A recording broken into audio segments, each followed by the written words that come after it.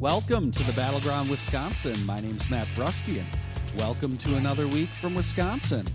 We are Citizen Action of Wisconsin, and you can find us at citizenactionwi.org.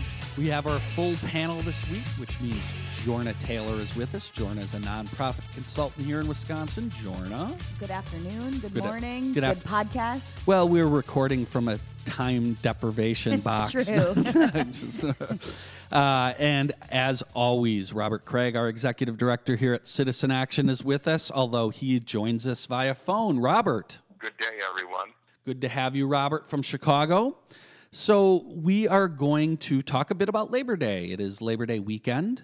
However, before we do that, obviously, since we last recorded, the events in Houston have completely unfolded. And, of course, our thoughts and prayers go out to everyone in Houston and encourage people to do what you can and to give money if you can. Money is something that is extremely helpful, and it's an incredibly tragic situation. And obviously, we know that when these things happen, people who can least take on these kinds of situations are the ones most impacted, the poor and folks who can't get away from these situations. So please help out if you can. And we strongly, Matt, yes. Let me say something that the mainstream media is not saying enough and the right is denying: climate change and uncontrolled development. Fake so news. This is a tragic situation. We need to help everyone who's affected right now, especially people who don't have the means to protect themselves, so lower-income folks. But we have to realize that our own human decisions about fossil fuel consumption and also about uncontrolled development, removing wetlands, which relates back to Foxconn, quite frankly, are all a big part of this story. And this is not just some sort of act of God. This is also a consequence of irresponsible human behavior. Well, Robert, and just to follow up, it absolutely is a response to irresponsible human behavior in many ways, even though you and your fake news climate change, your denial here. But another really interesting thing happened yesterday that I just want to point out when we're talking about the impact on human lives down in Texas right now. A federal judge issued an injunction on a Texas law that was slated to take place on September 1st. And that law would have basically forbidden Texas to have what people call sanctuary cities, where undocumented residents can go without fear of deportation and persecution from federal law enforcement. And so a law that would have forbidden that was in the midst of all of this, carnage, basically, and wreckage in Texas. There is an injunction on that now. And so hopefully a lot of undocumented Latinx families will seek the aid that they need from local and federal officials to make sure that their families aren't torn apart and that the impact on their lives is mitigated at least a bit. It's a great point, Jorna. And furthermore, another irresponsible human activity is the Trump budget and the Paul Ryan budget, which of course would make slashing cuts to FEMA, which a whole lot of conservative Texans now think it's a really good idea that we've invested in creating FEMA and that Obama rebuilt FEMA after what Bush 2 did and what we saw in Katrina. And so there again, our democracy creating basic infrastructure and protections for people is critical, and you'd much rather have progressive governance once you actually need it, like in a natural, not just a natural disaster, a natural and human-made disaster. Well, and I know that we're going to talk about this in a congressional context a little bit more later on in our show, but I don't know if everybody has seen the pictures of the Mexico National Guard or whatever it is, their version of National Guard coming over to the United States because they can get over here because there's no wall to help us, and to help Texas. I mean, the irony here is, I think, lost among most Republicans, but they're coming to help us when all we're trying to do, or, well, not us here in this room, but when all our president is trying to do is to keep them out. And the benevolence that they're showing is, they're the bigger country right now. Yeah. And hey, Robert, you mentioned climate change, and the other big piece here, and without getting into the weeds, is, Houston is one of those sort of newer cities that was developed highly unregulated, very little urban planning. And you're going to get this when you don't have that kind of democratic governance. So, yes, there's obviously a lot of lessons to be learned, but certainly at this moment in time, money is definitely greatly appreciated. You know, the videos of the people showing up in their boats and all this stuff, it's incredibly moving, and it does remind us all of our humanity, which is in great need at this point, given sort of where our politic is at the moment. And Matt, there's been outright denial by a lot of local officials and state officials in Texas that uncontrolled development is a problem, literally, and that there's any consequence. So, and it's pretty much the wild, wild west there, but it really is in a lot of other places, and it's going to be increasingly in Wisconsin.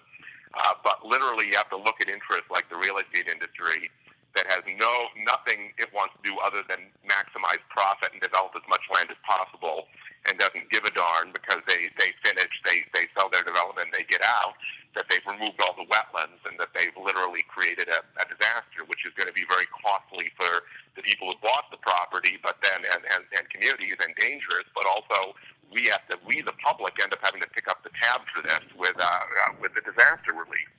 And so this is the kind of irresponsible, private, selfish behavior that we need to stop, both at the federal, state, and at the local level. Well, have you ever been to Houston, Robert?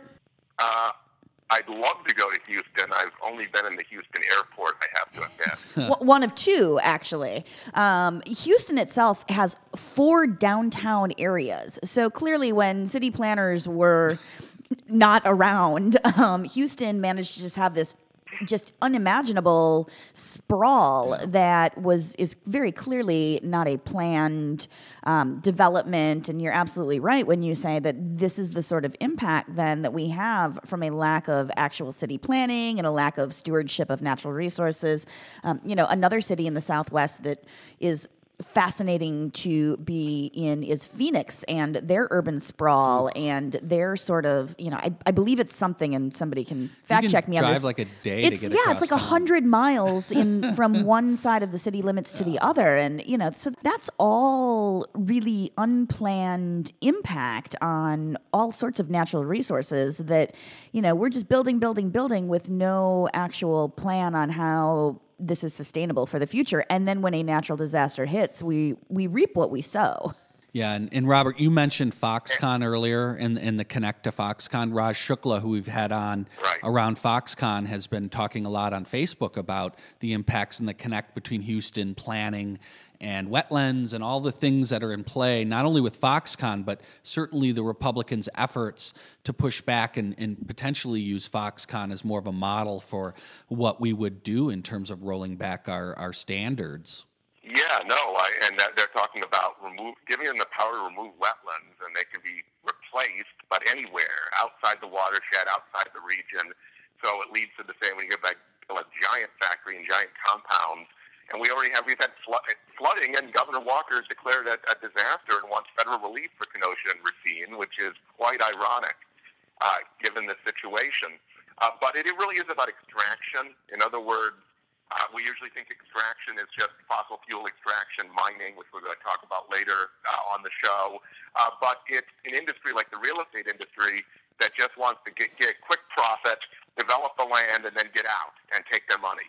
And so the repercussion of that selfish behavior without government regulation in the public interest over and over again creates a Houston situation, and will create a terrible situation in southeast Wisconsin if you allow Foxconn simply to rewrite our environmental laws for its own short-term benefit. We're actually going to spend some time talking about Labor Day a little bit before, but we are going to talk later in the show with Matt Dannenberg from the Wisconsin League of Conservation Voters about some more potential things Walker and the Republicans might be up to around the mining moratorium being lifted. But we'll have that later in the show. With that, though, we're going to get out of here. We'll be back on the other end to talk a little bit more about Labor Day weekend.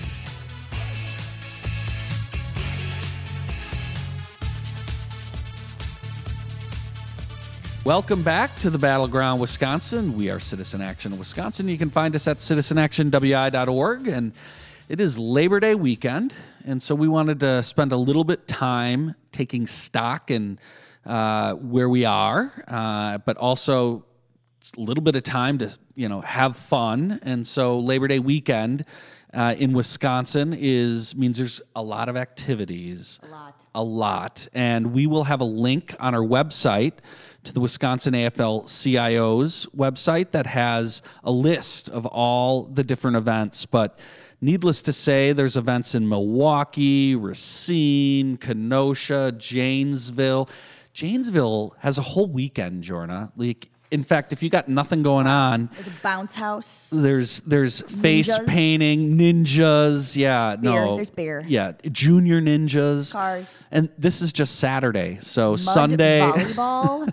Mud volleyball. Yeah. So Janesville has a whole weekend of events that if you are in the Janesville area, you should check out. Madison has a big event. La Crosse, Eau Claire, Wisconsin Rapids, Wausau, Green Bay, Neenah, Oshkosh, Fond du Lac. So please, this weekend is about labor and about workers. And if you can, take your Monday, or if you're in Janesville, Saturday or Sunday, entire weekend. and spend some time celebrating with your coworkers and actually, I would say, organizing with your coworkers to start talking about how we're going to reverse what currently is incredibly rough times. There was an article that came out this week that talked about labor's membership in Wisconsin. In particular, it was looking at cities across the country where labor's decline has been the starkest over the last year. And Wisconsin has 4 of those 15 cities. And this is not a surprise, right? We've had this incredibly deliberate attack through Act 10 on public employees. And the report did say that that is what is accounting for almost all of these losses. In fact, in some cases, the private sector unionism is actually growing. But Oshkosh and Neenah has now had the 8th largest decline of union membership, 39% in the last decade. Wausau was number 5. It's lost 13,000 union jobs in just the last 10 years. Madison has seen its union workforce halved in the last 10 years. And Janesville-Beloit is second, and I think that comes as no surprise. That's bigger than just the public there. We know we lost a lot of private, but there's now only 6% in the workforce or union. So these are obviously very stark numbers, and not necessarily anything we want to per se focus on, but we wanted to have a conversation today about the future, right? And how do we start to reverse this? How do we start to not only grow labor, but start to actually have an economy and talk about the kind of economy we need that puts working families' priorities first? Jorna? Well, Matt, you and I both, when we were younger, we're still young, let's be honest. Quite a bit younger, yes. Quite a bit, 20 years or so ago. Both were union organizers. I worked for the Wisconsin Federation of Nurses and Health Professionals in the very early 2000s. Actually, it was 2001, organizing nurses and other healthcare workers in southeastern Wisconsin. And, what an eye-opening experience that was for a young, recently out of college organizer to cut their teeth. And Matt, you were with SEIU for many years. I spent a number of years with SEIU, but in the 90s organizing nurses, healthcare workers, home care workers, bus drivers, all different kinds of folks around the Midwest. So we both, and Robert, you were with SEIU for a very long time as well. Trying to leverage how could we use politics to grow and organize workers. I know Robert spent a tremendous amount of time trying to build the labor movement that way. Yeah, so we have this deep history. We do. So I guess my question, as we are looking forward into the movement, we have all moved on to non-labor organizing jobs in our career paths. So I guess my question to you first, Matt, and then Robert, how can we as issue organizers and as political organizers be more supportive of the sustainability of labor? Robert, why don't I kick that to you? Well, if you think about how labor finally got a stable foothold during the Great Depression, it was decades and decades of organizing before that and some victories, but then not sustainable power. it had to become a social movement where a lot of people who were not part of organized labor obviously were behind it. It was a civil rights movement of its age in many ways. And so in order to rebuild labor, which we absolutely need to do, the reason wages are declining in part is because one of the only proven ways to raise wages and to create a big middle class like we did after World War II is a vibrant labor movement. It's a private sector way of making sure workers get a fair share. It's also brings democracy to the workplace. Right now we've got split to authoritarian workplaces, so people who believe in democracy, people believe in having a vibrant middle class and expanded opportunity for everyone should realize that we have to rebuild a labor movement that has to be led by labor, but it needs tremendous amount of community support. And so everything that like-minded progressives want to do is got to be attached to not only turning around what Walker's doing and repealing Act 10 and repealing so-called right to work, but also creating the conditions where we can give workers the right to form a union, and not just a theoretical right, but the practical right, because polls still show that a vast majority of workers would prefer to have a union. They're just not given a real legitimate option to do so. And the right says they have a technical option to do so, and therefore they have a right to form a union. We know their goal with Act 10 was to dramatically reduce the number of union members and lower wages, and unfortunately, in the short term, they have accomplished that. Absolutely. And, I think, Jorna, a lot of the community groups and folks outside of labor have certainly in recent years definitely been totally involved in the fight around the Fight for 15, for example, and see the importance of how do we start to address the wage floor issues, right? We've talked about the fact that this economy has produced in just shockingly large numbers a lot of jobs that don't pay well in the service industry. And I think part of the success of the Fight for 15 movement, obviously in addition to a lot of national support from SEIU, has been community support from other groups who actually see that there is a real problem when you have this massive economy of low-wage work that, really has very few ladders and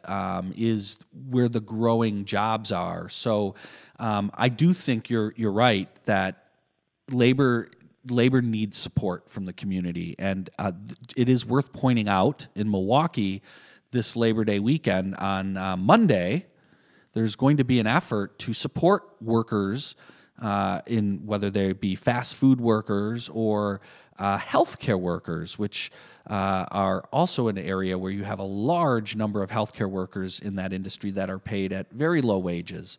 We'll be rallying on Monday to try to stand up for the right to have a union, and that all these folks ought to be in a union, and that's going to be in Milwaukee at 9 a.m. on 12th and State. I believe it'll actually be on around 11th and State, but right around there outside of Aurora. It's not an action against Aurora, but it is an action to try to really put an emphasis on healthcare workers and their role in trying to fight for increased wages. So let's just talk about this march here for a hot minute, because I would encourage people to come out at 9 o'clock to 12th and State. And the best part is you will get your steps in. On that day, we're going to do because some walking. You're going to go from 12th and State, then you're going to go down to the Bucks Arena, then you're going to go to Zeidler Park, and then you're going to go to the Summerfest grounds. At Zeidler Park, you'll meet up with the regular Labor Day march, which I have done a number of times, both as an organizer, and my first one was in 2001 with the union, but I've also done it with candidates and with other issue groups, and it's really fun. It's a really fun day. So I would encourage you to go get your steps in, because it's going to be a long walk. Yeah, if you haven't been to Labor Fest, it's all volunteer run and it's free. And it starts. There's beer. There's lots of alcohol. There's lots of entertainment. There's corn. There's a diverse set of entertainments. There is a diverse set of entertainment at Milwaukee Labor Fest. I'll leave that to yourself down at Labor Fest. Lots of fascinating things happen, particularly at the sports arena. Yes. But all that aside, I hope that piques your curiosity. So it's important that you go. Citizen Action in its organizing cooperative is really trying to organize a lot of folks to come and really support our fellow union members. And look, a lot of folks that are in our organizing cooperative are union members themselves. But yes, we're going to march. We're going to go past the Bucks Arena and have a little demonstration there to talk about some of the standards that are being applied around the Bucks Arena, but also then go and march down with the rest of labor as we head down to Summerfest. So I hope folks are able to get out and attend that. But yeah, Robert, this broader conversation around, we have to take a break. But on the back end of this commercial break, we do want to talk more about what we were talking about in terms of the role of labor and looking forward. What's the kind of agenda we need to have in order to get folks engaged, not only in labor, but beyond the labor movement? So with that, we'll be right back.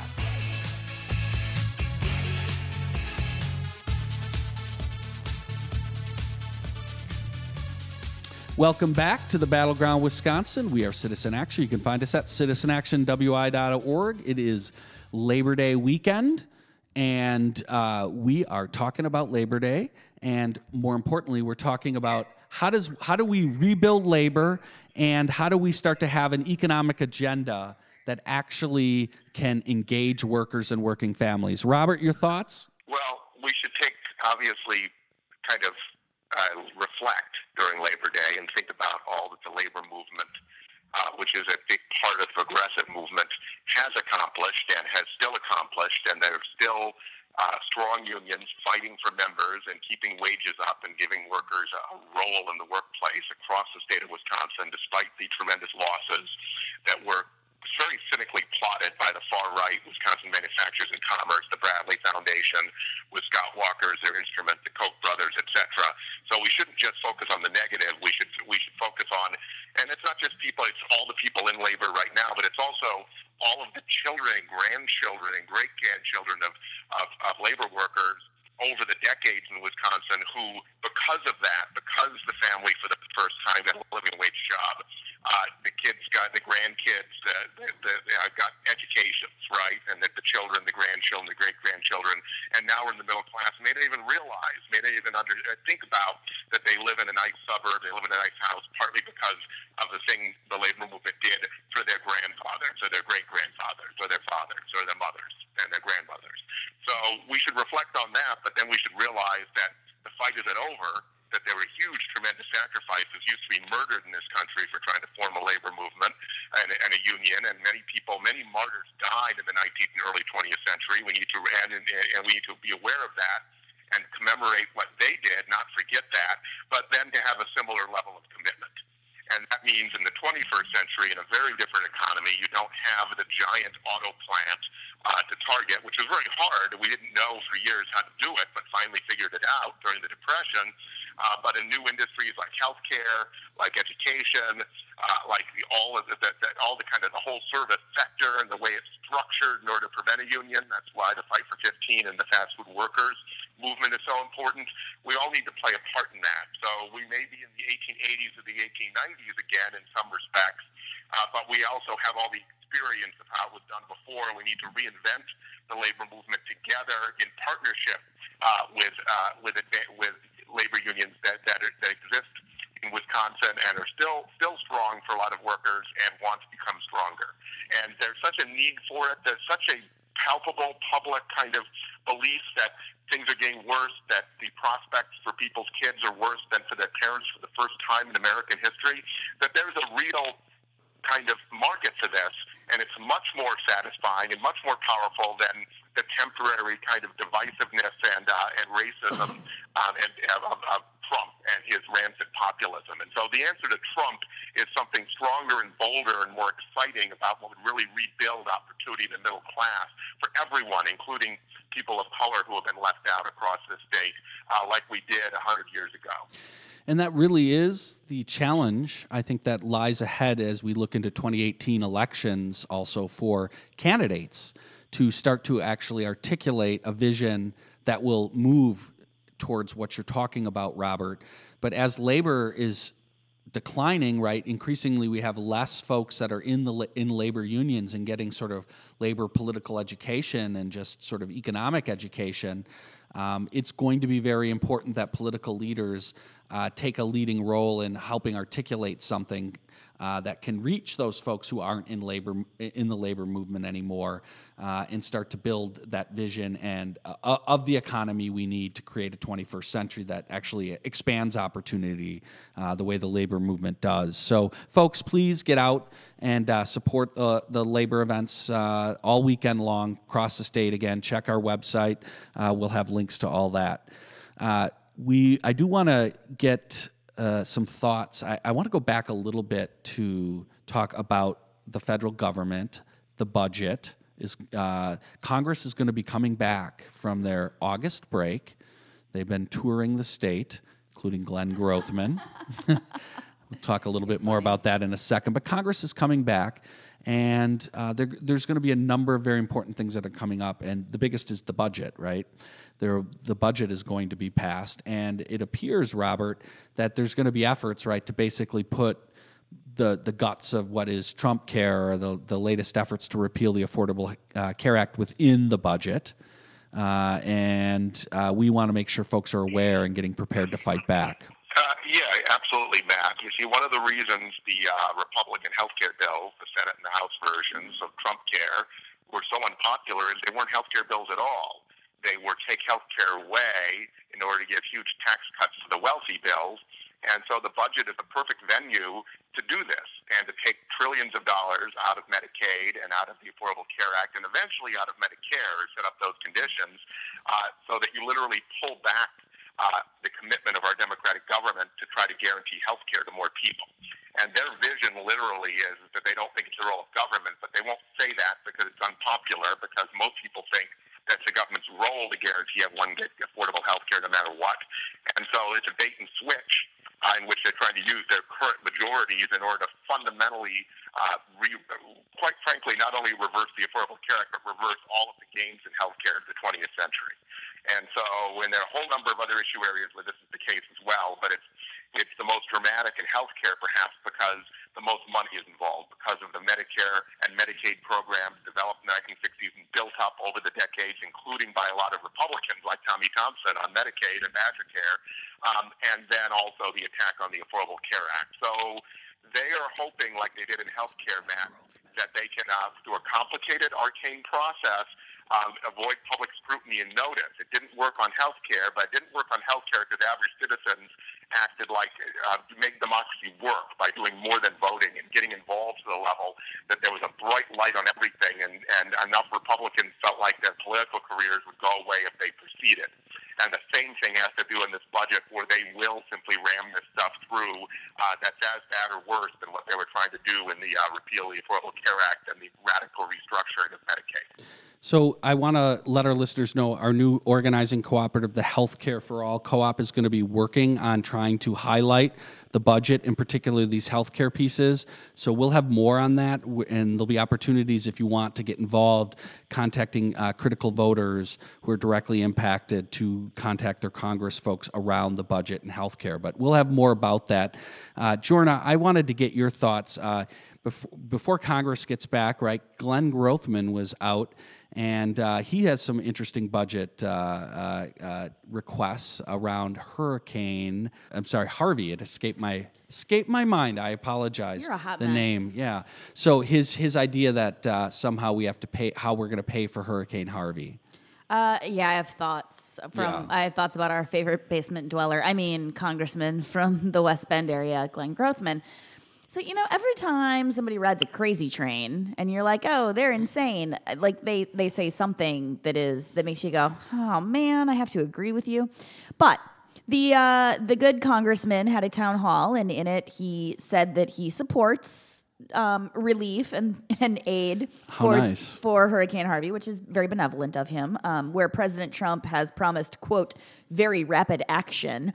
It'll be the bigly best action ever. It'll be huge. It'll be the best action because it's Trump's action. Anyway, I digress.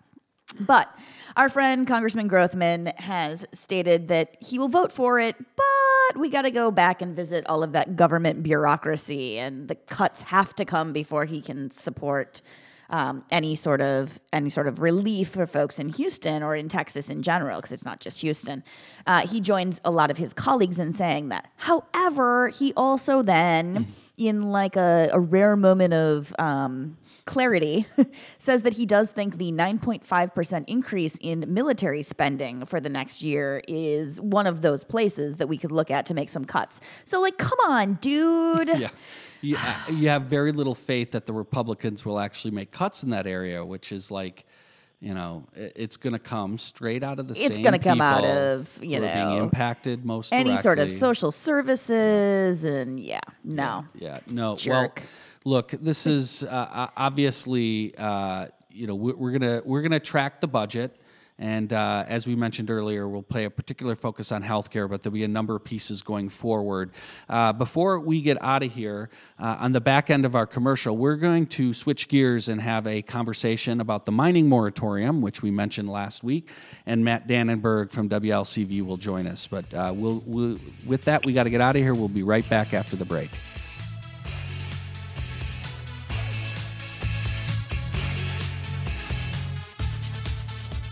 Welcome back to the Battleground Wisconsin. We are Citizen Action, and you can find us at citizenactionwi.org. And we are going to talk about our environment, and we're very happy to have Matt Dannenberg. He is an organizer with the Wisconsin League of Conservation Voters. Matt, thanks for joining us today. Hey, thanks for having me. So, Matt, we had you on because last week we briefly told our listeners that Senator Tiffany from the Great Northeast has introduced a bill, which we'd like you to tell our listeners a little bit more about, that would lift the current ban on mining, particularly sulfide mines, but I know it's much broader than that. So could you just give us the top lines of what Tiffany's trying to do? Yeah, this is a continuation of the mining battle we had with the open pit iron mine up in the Pinocchis a few years ago. And now that Senator Tiffany's regrouped from that battle, he's looking to actually open up Wisconsin now to sulfide mining. So we're talking gold, zinc, copper, this type of mining that actually is very detrimental to our waters in the United States. So over the last couple years, Tiffany's been conferring with legislators in the Upper Peninsula of Michigan, lobbyists behind closed doors the last 9 months. We've known that he's going to roll this out since the beginning of this session. It was just a matter of when he was going to do it. So what we know about this bill, as we're calling it, the Industrial Acid Mining Bill, it now has a number, Senate Bill 395. It just was made public this week, and it was referred to the Senate Committee Supporting Heritage, Mining, and Forestry, and they're actually going to be having a hearing right away, which has not been officially announced, but we've heard from a few sources will be on September 7th up in Ladysmith, Wisconsin, sometime in the afternoon following a tour of the closed Flambeau mine. We're really pushing citizens to join us at this hearing and save September 9th on your calendars. This will literally be one of maybe two of our best opportunities to stop this legislation. This bill is looking to do really is actually roll back and get rid of our Prove It First mining law. And the Prove It First law was voted by wide bipartisan majorities in 1998 under the Thompson administration. I believe it was actually 29-3 in the Senate and 91-6 in the state assembly. And basically what this law says that has been protecting our waterways for the past, almost 20 years is that the sulfide mining industry needs to prove that they can operate, close, and reclaim a mine without causing pollution to our water resources. And this is really been great for Wisconsin waterways, and this is something that we feel continue to be on the books. Robert? So, Matt, what is behind all this? In other words, I assume this isn't just happening naturally. There's just some sort of policy change based on a reanalysis of what makes sense in the 21st century, that someone is pushing this for some reason. So can you talk about that a little? Senator Tiffany's looking to make it easier for these mining companies to open up and to be able to pollute our water resources. This is Senator Tiffany's, been his mission to open up the Northwoods to mining. It's his idea of, creating jobs and stimulating the economy there. But, as many folks testified, folks in the mining industry in northern Minnesota and Michigan, when they came to Wisconsin during the iron mining fight, is that this is a very much a boom and bust industry. And actually, when we're looking at the long-term economic health of the Northwoods and why people go there, it's our clean natural water resources. And in his opinion, the Flambeau mine is actually fits the prove it first model. And I fully disagree.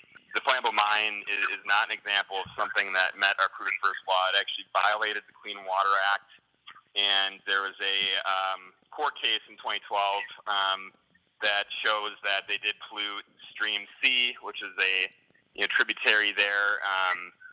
They still polluted. They also contaminated groundwater in the area with sulfates. Matt, let me just ask you, because I understand Senator Tiffany is the sponsor of this and has a lot of misguided, regressive views on mining and the environment. But is this broader than him? Is it just one bad senator who happens to represent the part of the Northwoods? Or is this kind of first a broader philosophy, like you see this with Trump, like we want to go back to legacy industries like coal and promise a return to prosperity, and there used to be a lot of mining in Wisconsin and the Upper Peninsula, and are there actual companies behind this, like the mining industry, not just one misguided state senator? Yeah, sure. So the company that would most benefit is Aquila Resources, Aquila. They're really the company that has been actually now for several years been exploring a few of the different potential sites. So let's talk about how this could have an impact. We have Aquila actually owns two mining deposits with sulfide mining capabilities. The Reese deposit in Marathon County, just east of Wausau, and nearby some rivers there, and then the Bend deposit in Taylor County. So which is actually nearby Ladysmith. So they'd be looking to, continue to sample and explore those and actually mine them. And then finally, the Lynn deposit, which Aquila had tried to sample for a long time, and actually the town of Lynn in Oneida County and the Oneida County Board voted against them pursuing mining in that deposit because of the water resources in the area and the citizens in the area rejecting it. So there's a bigger picture game here. We know that Aquila is also the company behind the Back 40 mine, just across the Menominee River and the UP, right across from Marinette County. And so, there's talk of them looking to site, a processing facility there.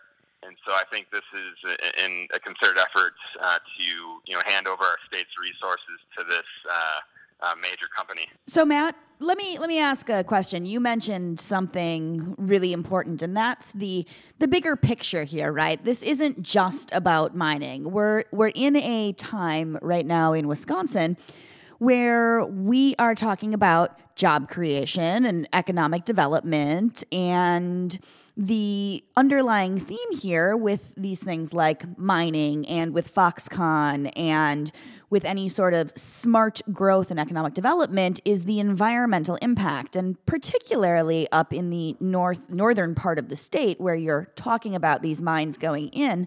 These are places that are home to state parks and to our beautiful lakes and streams, where cities and towns rely on the tourism dollars up there as their own job creation. And so if those sorts of resources go away because a short-sighted group of senators and representatives in our state legislature have have passed deregulation laws to allow corporations to come in and destroy this natural environment.